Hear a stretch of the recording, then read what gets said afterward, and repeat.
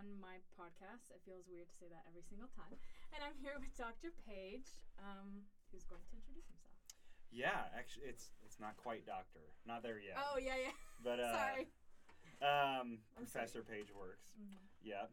And recently a professor, actually. It's kind of a career change from being a LPC. I bet. So, yeah. Is that what your was your title in Missouri? Colorado. Colorado. It was Missouri before Colorado. Oh, okay. You can go ahead and tell me, family, where you're from, what you do. Okay. Oh, with your profession. I'll do the whole intro though. Yeah. Married. I've been married for 10 years. Got 3 kiddos.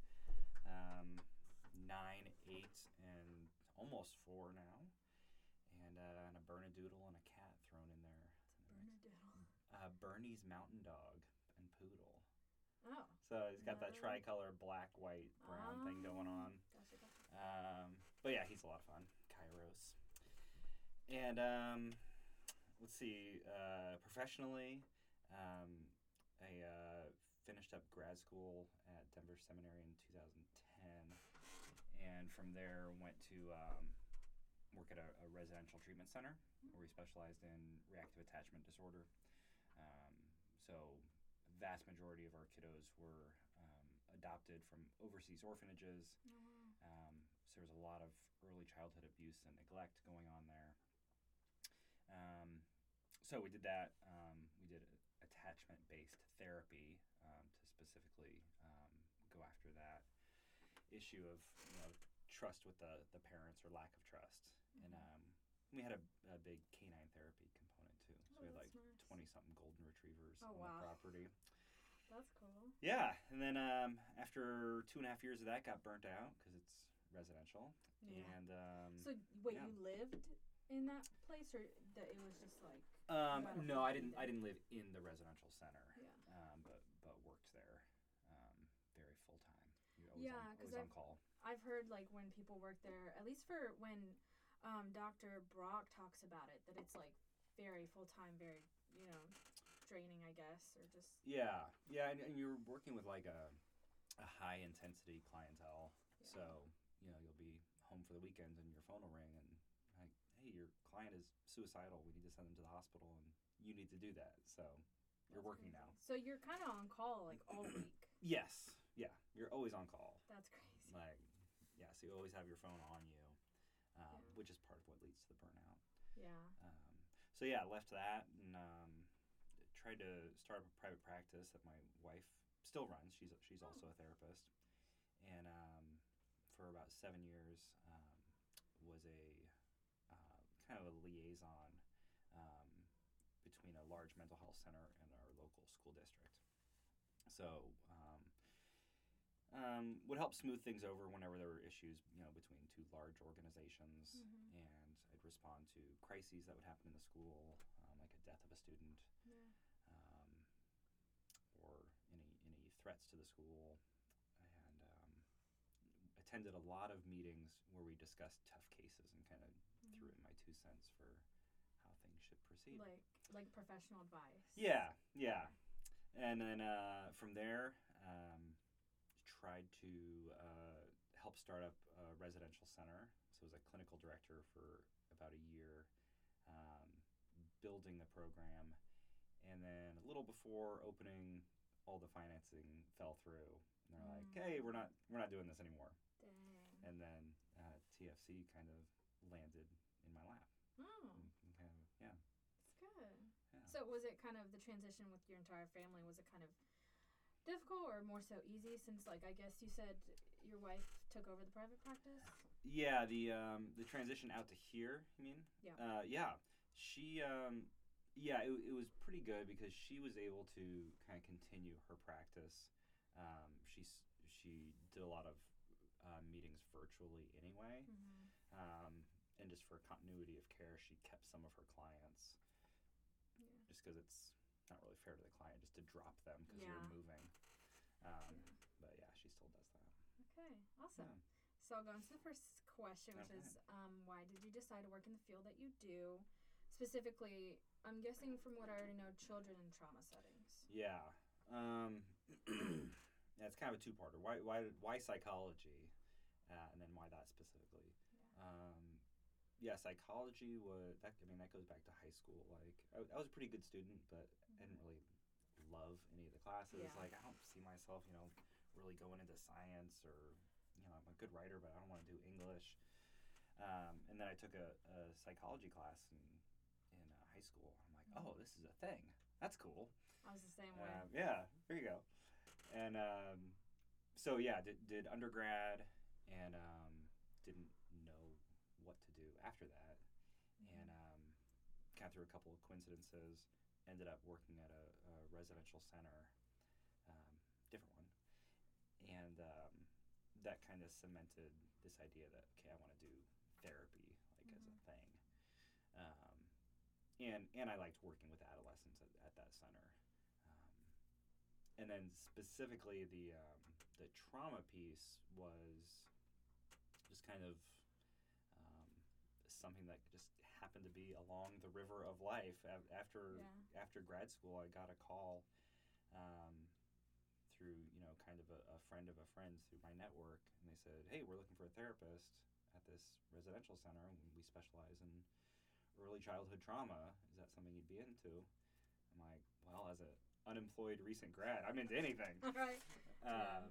And so that kind of set me off on that direction, and it's been that way ever since. Wow. Yeah. And you've enjoyed it so far? Like, that's something that you're wanting to stay in?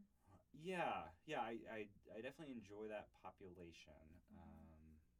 It's interesting that I'm not doing as much actual therapy, but I'm actually pleasantly surprised that I really enjoy teaching.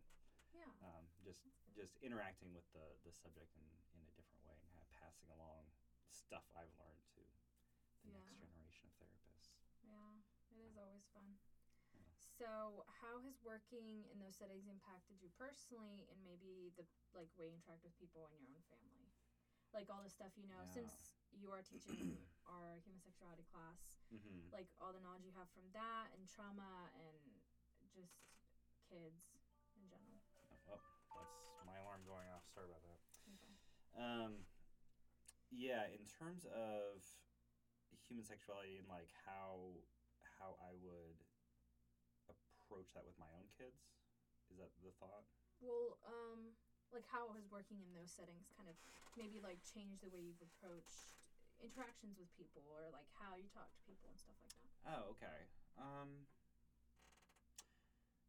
I think it helps me, especially in terms of kind of understanding where people come from. It helps me have more empathy for people. Just hearing kind of the really hard stories, and understanding where people's behavior comes from.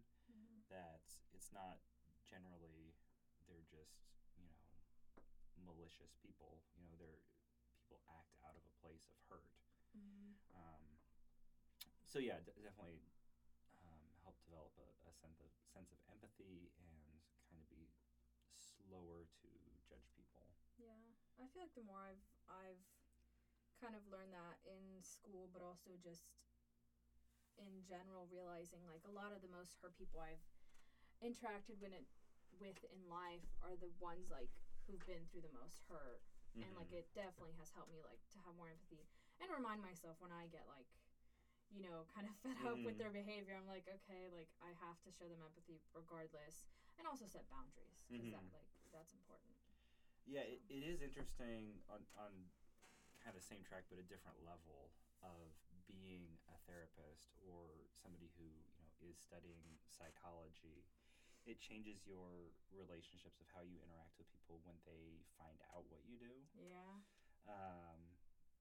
Like, you might be kind of making small talk with a person, and they ask, oh, what do you do for your living? You're like, oh, I'm a therapist. And they're like, oh, let me tell you about this. That's their first reaction, to, like, kind of dump on you?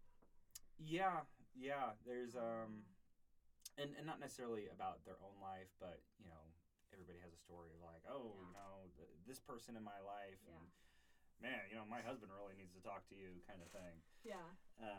So there is always that. That's crazy. Yeah.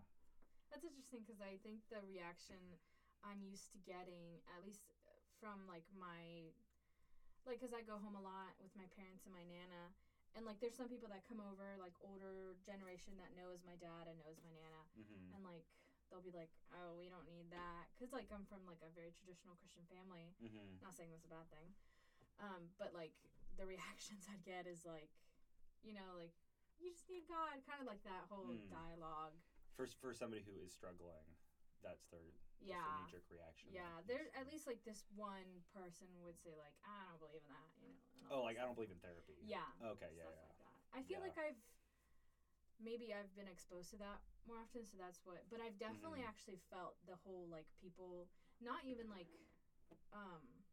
knowing I'm a counseling major, but just like I guess the way I come off has been like maybe comforting, and they will unconsciously like tell me and go on a rant, and I'm sitting there and I'm like, oh, I don't know if I can emotionally handle this. Yeah. So I kind of set boundaries with that. It does kind of change your relationships in that sense, and I remember it changed my relationship with my parents a bit. Like I remember, I think it was when I was in grad school or recently finished, where they would ask me questions because they didn't know. Like not just like make small talk, but like, hey, you're the expert. I'm coming to you because I don't know. Yeah. And it was this weird like kind of like not quite power shift, but dynamic shift of like, oh, I'm the expert and my parents are not. That's I feel like that's kind of what I'm going through with my own mom right now, because she's like trying to raise my sister like as best she can. And last night I had a whole conversation. It was just like by the time I was done, my friend, like my roommate, I took off my headphones. She was like, you were spitting some wisdom. And I was like, oh, Lord, I didn't even know. But it's like but also it's not only from school, but I just do like my own research just because of my pure like interest. So it's really helped with stuff like that. Yeah. But yeah. So what would you say is the hardest part about the work that you do with the children and their families? And the hardest part. I think parents can be a tricky part of it.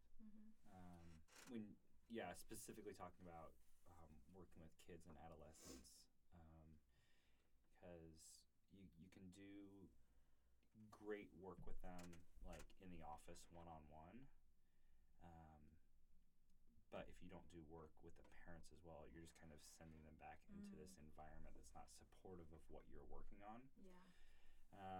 And so some of the issues I've run into, I mean, you want to kind of integrate the whole family into therapy, so you'll do individual sessions, then you'll do like kind of family sessions with the parents there, and trying to coach some parents for this is how you need to talk to your son or daughter, and okay, these are the questions we're going to ask, and this is how they're going to respond, and this is how I need you to respond. Like don't focus on the behavior, like just do empathy. Because for a lot of parents and a lot of people, we want to fix things. So trying to not get them to fix things and like just focus on the relationship, because that's what heals the individual. That's one of the harder things to do. And then the other hard piece is just the emotional toll hearing horrible stuff every day takes on you. I can imagine. Sometimes I think about how like I'm getting really interested in like crisis and trauma therapy, and when I talk to people, I'm like, this can only be God, because there's no way me as a person would want to go down into such a field that's so demanding. And I truly believe that it's only God that put like that kind of interest in my heart. Yeah, and even people who are called to it, it's still difficult. I mean, that's why it's so hard to work like on an island, but working with a good team or having a network of therapists where you can that truly understand like the struggle and who you can go to like at the end of the day, and you're like, oh my gosh, you would not believe like this story that I'm needing to like process through. And so the self-care is really important. I can't imagine. I mean, already it's hard as a college student. It's hard to practice self-care, so I don't. Mm-hmm. But it's definitely like really important, because if you can't take care of yourself, how are you, Right. supposed to work with clients? So Mm-hmm. that's really good. For parents trying to raise healthy, independent children that have a healthy view of biblical sex and love, what would your advice be to them? Yeah, I think, that's a tricky one. I guess in a nutshell, because that might be a long question. Yeah, in a nutshell, I'll answer it as quickly as possible. No, you can take your time. I think I'd work to really strike the right balance of introducing it at like age appropriate levels, because if you don't, somebody else is. Yeah. And I don't want to be the parent of the kid who finds out about the sex from their peers on the playground. And at the same time, I don't want to introduce it so early that it's not like developmentally appropriate. Yeah. So yeah, I think striking the right balance between those two is important. So what would you say is like the age you'd recommend for like the birds and the bees that people like to say? Yeah. And in what kind of like environment? Like would it be like comfort, like what I mean, not too serious but not too like laid back, right, kind of talk? Yeah, again, that's kind of tricky, because I feel like the birds and the bees talk can happen several times at different layers of depth and kind of intensity. Yeah. That I'm not going to talk to my 9-year-old about like kind of the real intricate details of like, this is how sex works. But I at the same time, I want to create an environment in my home where if you have a question, you can always come to mom and dad, and they're going to talk about it with you. So yeah, just creating that open environment that nothing is taboo. I'll talk about anything. I'm going to censor myself and talk about it appropriately, with my 3-year-old, or differently from my 9-year-old, and differently when my 9-year-old is 13. So it just looks different depending on where they're at. Yeah, and I feel like creating that safe space with like parents with their children is super important, because if they can't come to you about anything, they're gonna go somewhere else to look for it, and they'll find it. Yeah, it's not hard to find. Yeah, especially with the access that they also have with internet at such a young age. I mean, like in the past just few years, I would hear all the time like, like everybody in my like 3rd grade class has a phone. I was like, excuse me? Oh yeah. That's insane to me, but that's a whole nother my kids story. won't be getting phones for a while. Yeah. There's no need. I could go on a rant about technology. It's a whole other podcast. Yeah, definitely. So what do you believe happens in the average household, including Christian ones, that hinder a child's view of love, intimacy, and sex? Wow. That's a good question. What happens in the average household? Like, I guess like the most common thing that happens in like a home with what parents do or what they bring in or stuff like that, that can hinder their view. I don't know the average, because I feel like it could kind of swing one of both ways, that it's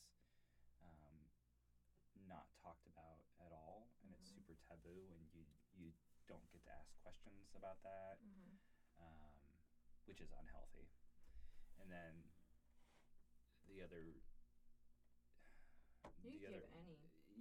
other end of the spectrum, I think, would be mom and dad not taking the issue seriously enough, and not protecting the child. Issues of like little kids like finding like Playboy magazines or something, and like learning about sex through like inappropriate means. But yeah, the average household, how they handle it, I don't know. That's a good question. Yeah, I forgot. I was gonna say something, but I forgot. I need to start writing it down. Oh yeah, I feel like parents, like some parents, at least maybe like Christian parents or not, sometimes have this view like it's gonna work itself out, or like the school will handle it, which like yes, the school will handle it, but at the same time, they'd be happy to handle it for you. Yeah. I know, right? But it's like, do you really want that? And I've seen this kind of, I don't want to use ignorance, but it kind of is that ignorance where you're like, oh, I mean, they'll figure it out. And even like with parents who are Christians, it's like that shouldn't be your mindset. If you want them, it's kind of ironic. It's like you want them to have this healthy view of biblical love and sex, but you're not the ones that are wanting to inform them. Yeah. You know? Yeah, and this is the therapist in me of why are you not wanting to inform them? Like what is kind of the hang up there? It's like, does it make you uncomfortable? Yeah, and I think that's probably the most common reason of, gosh, I don't want to talk to my kids about sex. Like that's awkward. But it's like if you have to get past that. You're the parent, you know? Yeah. At some point, you need to be able to step up and be like, okay, I'm gonna do something that pushes me out of my comfort zone. Because I love my kids more than I love being comfortable. And you have to get to that point, or somebody who is comfortable telling your kid about sex well. Or suffer the consequences. Yeah. I mean. Yeah. So, what would you say is the leading factor when it comes to children that grow up to become sexually promiscuous? Because I know we talked about in our class, like very, like to all those, one extreme side of the spectrum, all those sexual disorders. There's a lot of causes like sexual abuse and childhood sexual abuse, and I mean a bunch of factors. But I guess what would be the leading factor that you can, maybe even something you've seen in your own practice? Yeah. I would guess sexual abuse would be up there, and I would think the earlier it happens, the more impactful it would be. Because that's generally what we see with trauma anyway, so I don't know if it would be any different with sexual trauma. That if it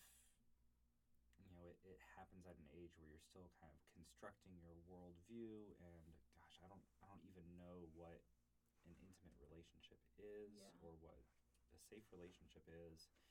And if that process gets hijacked real early on,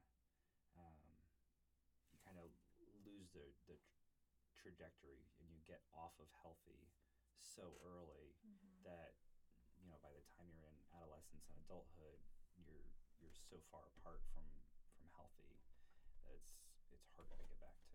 Yeah, you've had more time to get down that path versus if it happened in teenage years. I mean, it could still lead to it, but and by the time you're in the teenage years, you kind of have a better sense of this is right and this is wrong and this is how the world works. Yeah.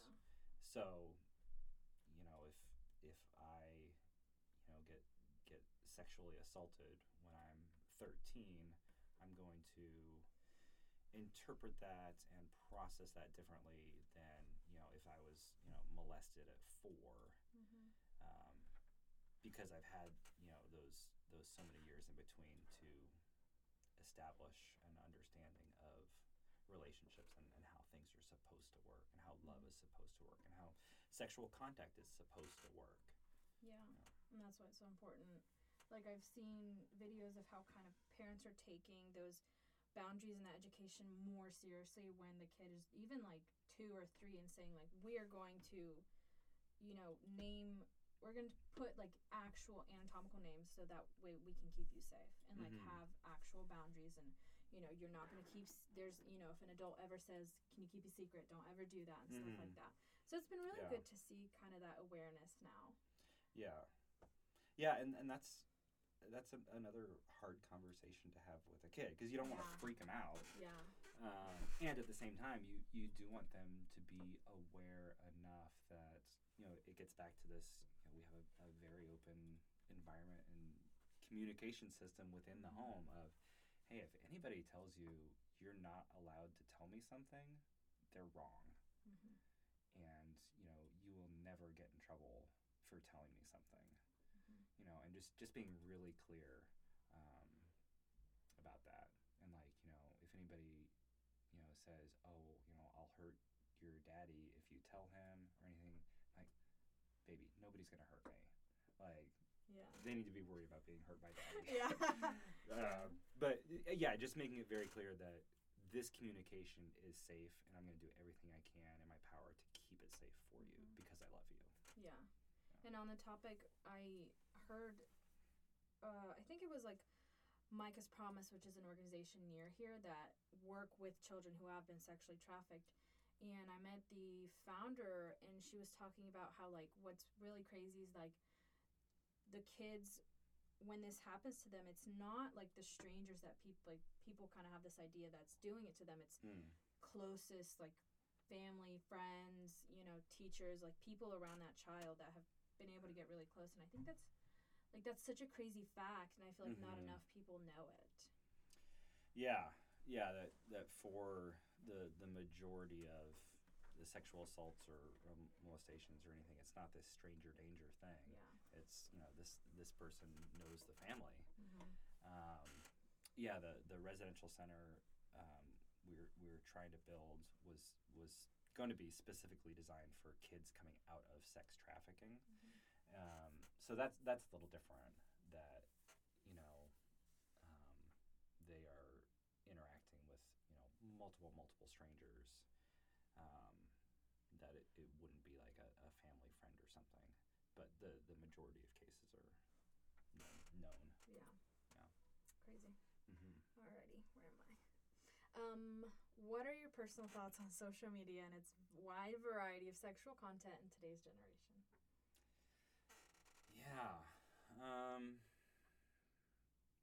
Yeah, specifically about the sexual content on social media? Yes. Okay. Anything like... All right. Because I have a problem with social media. Yeah, me too. I mean, I'm on social media, but like it's not the healthiest thing. The sexual content on social media, I think we are exposed to more sexual stuff than we ever have been in the past. I mean, in the last probably 30 years, with the internet, and then the ease at which we have access to sexualized images is greater than ever before. And now that has kind of become integrated into social media. So, well, I'm going to date myself, but Facebook, when it first came out, like, it was only open to college students. Oh, really? Yeah. Oh, I didn't know. And that's how old I am. I was on Facebook when it first came out. And then it kind of expanded to everybody can be on Facebook. And we had, you know, MySpace in there as well. But there's kind of been this overlap and integration of sexualization and how we interact with each other socially.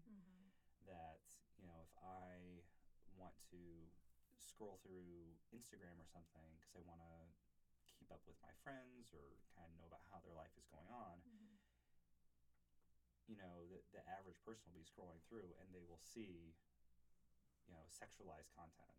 And it might be like pretty minimal. Yeah. But like, you know, somebody wearing something kind of suggestive, and it's kind of this invitation to go down this rabbit trail. Yeah. And I think those invitations have become more frequent and more accessible with social media. That used to be like you had to like purposely go seek this material out. Yeah. And now it's like, hey, every once in a while it'll just pop up on your feed. Yeah. It's like, hey, temptation. Every once in a while, hey, temptation. Yeah. Hey, temptation. Instead of like sitting down at a computer or going to a store and getting a magazine. Yeah, specifically seeking it out. Yeah, that it's just kind of presented to us very easily.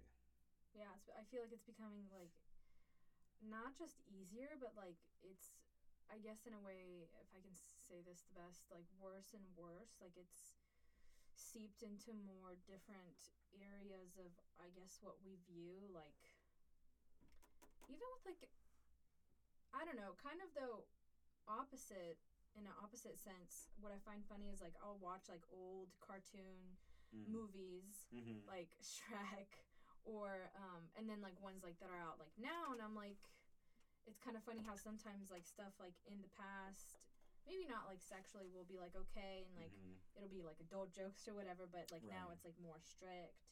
But in a sense it's like I mean, like I guess an example is like the Super Bowl, where you know the halftime show sometimes will be very promiscuous, and I'm guessing like it's gotten worse because I don't really watch the Super Bowl. I've kind of stopped more.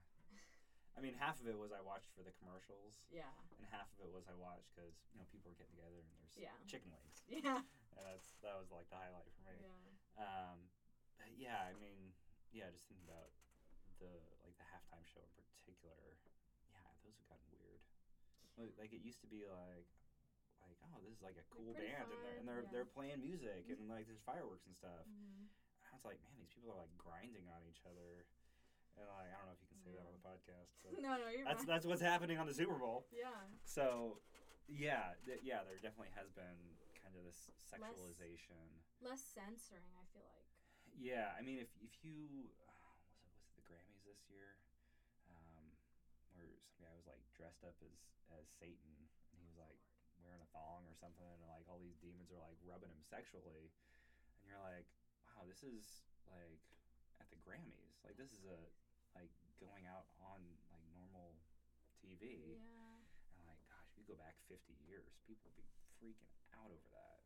So yeah, there's definitely been a sexualization of culture, or at least we're more overt about it, and it's more acceptable to be out there. Yeah. And it makes me think kind of how like we're talking in class with like gender dysphoria and transgenderism and homosexuality, and how it's kind of in the sense that I'm seeing like being more pushed like for kids like that we talked about to seek out that gender dysphoria, and you know like just the sexualization, like seek out your sexuality if you're confused about it, but it's like that's not like kids like even in class today I was thinking like kids are so fluid with everything. With the toys, with what they like one day, like we watched that video, that guy said one day they want to be a cowboy, one day they want to be an astronaut, you know. It's crazy how much, and then people are telling them, you know, like it feels like there's a lot of knee-jerk reactions happening in terms of, oh, I saw my son do this, so you know he must be, you know, trans or something. And so there's like this hypersensitivity to things that we used to just be like, no, he's just, you know, doing something silly. Yeah.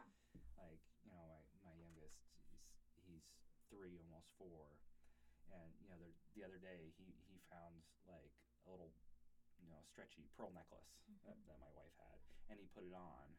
And you know, I joked with my family, and I sent him a little picture of it. I'm like, oh, we're signing him up for surgery.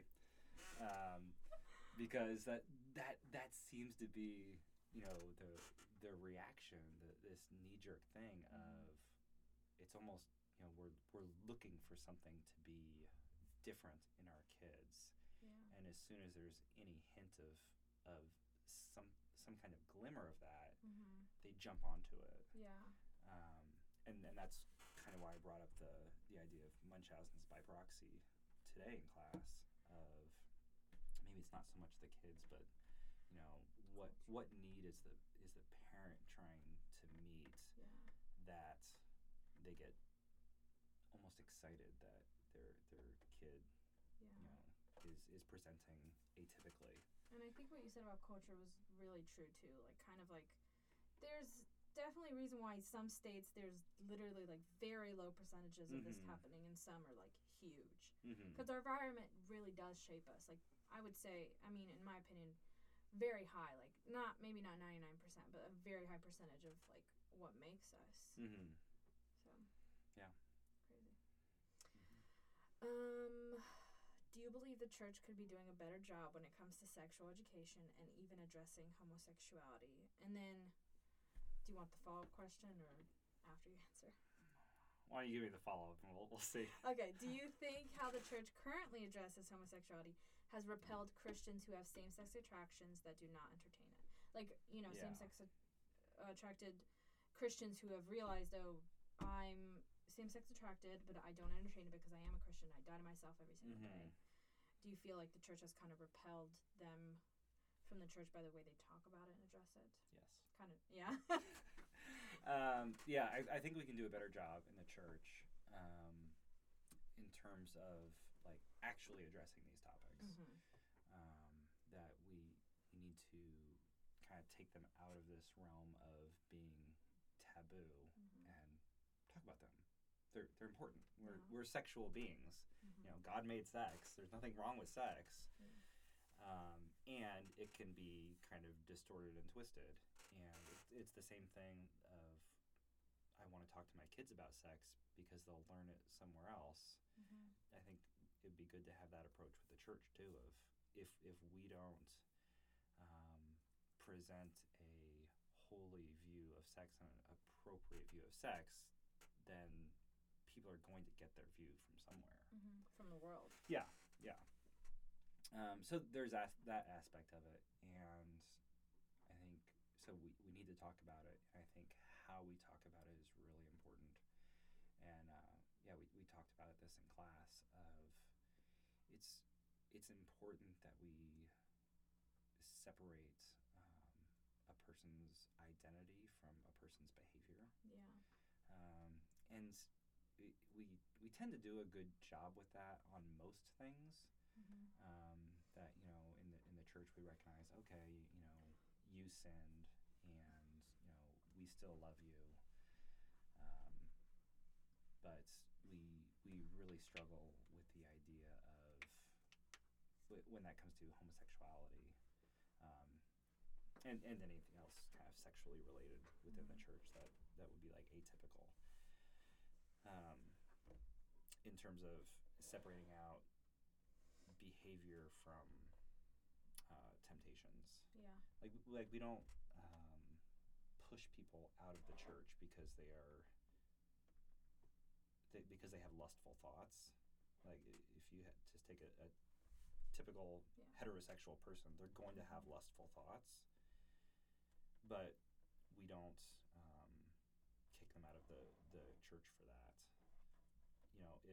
If they are acting on that sin and watching pornography or having sex outside of marriage or anything like that, then that would be something we would talk about in the church.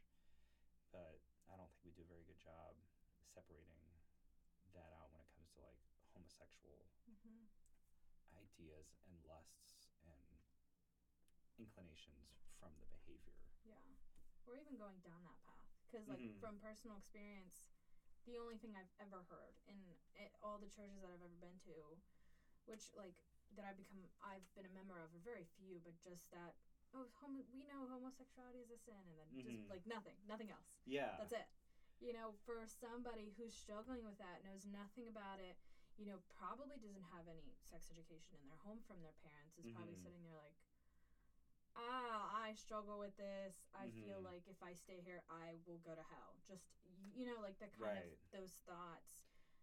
And it's scary for those people. Yeah, because they're connecting, well, when you say homosexuality is a sin, what does that mean? Yeah. Like, is it the behavior is a sin, or having homosexual urges is a sin? Because we have urges with any other sin. We have urges to lie, cheat. Yeah. It's crazy. Yeah, we have all types of urges. And yeah, we experience temptation every day. But yeah, when the church throws out a blanket statement like homosexuality is gay or homosexuality is wrong, and that is interpreted by somebody who is homosexual as I am wrong, that's a problem. Yeah. It's the same issue as shame and guilt. Yeah. That guilt is good. That when I do something bad, I feel bad. Mm-hmm. But shame is when I do something bad, I believe I am bad. Yeah. And it's important that we're really careful with our words, especially in the church, that we don't push out people who are hurting. Because that's why the church exists. It's for hurting people. Yeah. And it kind of goes back to like what we talked about with, people intrinsically, but also culture is pushed for people to make their sexuality their identity, like fully. Mm-hmm. Kind of like how we talked about, I think it was in Yuan's book. It was one of the Yeah. books, like how like people definitely have been doing that, have the tendency to do that, and in turn, when that is said in the church, it's like, well, I'm bad, I'm horrible, I am like, Mm-hmm. All those things, and I can't imagine how that must feel. And like, like in the video we watched, I can't remember his name, but one like that doctor was like, I kind of don't blame, in a sense, I don't blame the people Mm-hmm. that leave. It's like, yeah, I'm more surprised by the people that stay. Like, right? Oh my gosh, why are you staying in this church? Like it's impressive. Perseverance. Yeah. It's crazy, but it's rare. Mm-hmm. And I got to thinking, I think like this week, or I just got to, the more conversations I've had about this, the more I like think about it, and I'm like, how often have we kind of labeled or had this kind of judgment on people who, like, on the outside may present their sin, like Mm-hmm. for typical Christians who may see like a transgender person and have this like quick judgment Mm. and see that sin. It's like, okay, let's imagine that we saw everyone's sin on top of their heads. How would you be the same? Like, don't you think you would be judgy of every single person? Mm-hmm. Or are we called to see that person first and to see how, at first, above everything else, that is somebody that God loves? Preach it. That's good. Yeah, that's good. I don't know. When I thought about it, I was like, that's kind of crazy. I don't know how that popped in my head, but I'm really glad I thought it, because even I used to be that kind of person. Mm-hmm. And we read a book in my theology of culture class about transgenderism, and it was like 4 different views from like most conservative to most liberal. And after reading that book, I was like, how often, like, I truly haven't seen like transgender people as like people first. I've kind of just labeled, oh, they're transgender people. It's like, no, like, they're people. Like, a lot of them that I don't even realize can be or are Christians or are struggling with this. Maybe, they're questioning in the middle of it. It's a lot of factors behind it. And yeah, it's a great point, because it kind of brings us full circle of, how working this profession, you develop empathy for people. That, yeah, if your life had been different, it would have turned out like that person. Yeah, I tell this story in class, but one of my favorite things to do was, I'd get called into a school, because one of the kids was smoking pot in the bathroom or something, and I'd tell the parents or principal, I'm not really worried about the pot smoking. I'm worried about why it's happening, and to develop empathy of, if you had, Johnny, let's call him Johnny. If you had Johnny's life and went through the things he has, and did not have the coping skills that you have, you would be smoking so much pot. Like, you'd be high all the time. And Johnny's doing it because Johnny's not in a good spot. Yeah. It's like you'd be numbing the pain too. Yeah. And I think it's the same thing for sexual stuff, that there is kind of this nature and nurture piece, but gosh, if you had been sexually molested at that age and had the same experiences as Susie did, you'd turn out the same way Susie has turned out. And you don't want to condemn Susie, and you don't want to condone the behavior. Yeah. But you can certainly see where she's coming from. Yeah. And see that, what is the phrase? There, but by the grace of God go I. Like, I thank God that, I haven't had to go through those horrible experiences. Yeah. But Susie has, and Johnny has. And it's important that, we see them as individuals who are doing the best they can with what they have. Yeah. And I feel like we'd have a better view, just like a better view of people and more empathy if we just like the verse that always pops in my head when it comes to this like empathy in this topic and us seeing ourselves as sinners all the time is it's in First or Second Peter, and he's talking about, you know, we're the like we're all sinners of which I am the worst. Yeah. And I'm like, I love that verse, and I like sticking it to myself because I'm like, I should think of myself as like the worst sinner, not in a sense where I'm like putting myself down, but I continually humble myself, and I see I should like think to myself, if I hear somebody's story or like someone's coming to me with something, I'm like, I should not be condemning them. Like that's not it helps with the judgment piece. Exactly. So I really like focusing on that. So I guess the last thing is if you could only tell the whole world one thing about biblical sexuality, what would that be? One thing. Could be a really long thing. Okay. Yeah. I think that the Bible doesn't have a problem with sex. In fact, there's a lot of sex in the Bible. Yeah, as much as we do. Yeah. And God invented sex. You know, he made man and woman. He knows how those parts work and how they get put together. And he said it was good. And so there's nothing wrong with sex. And just like everything else in creation, there is a fall and a flip side to that where things can get distorted and out of whack and twisted. But I think, if I had to choose one thing, it would be like sex as intended isn't bad.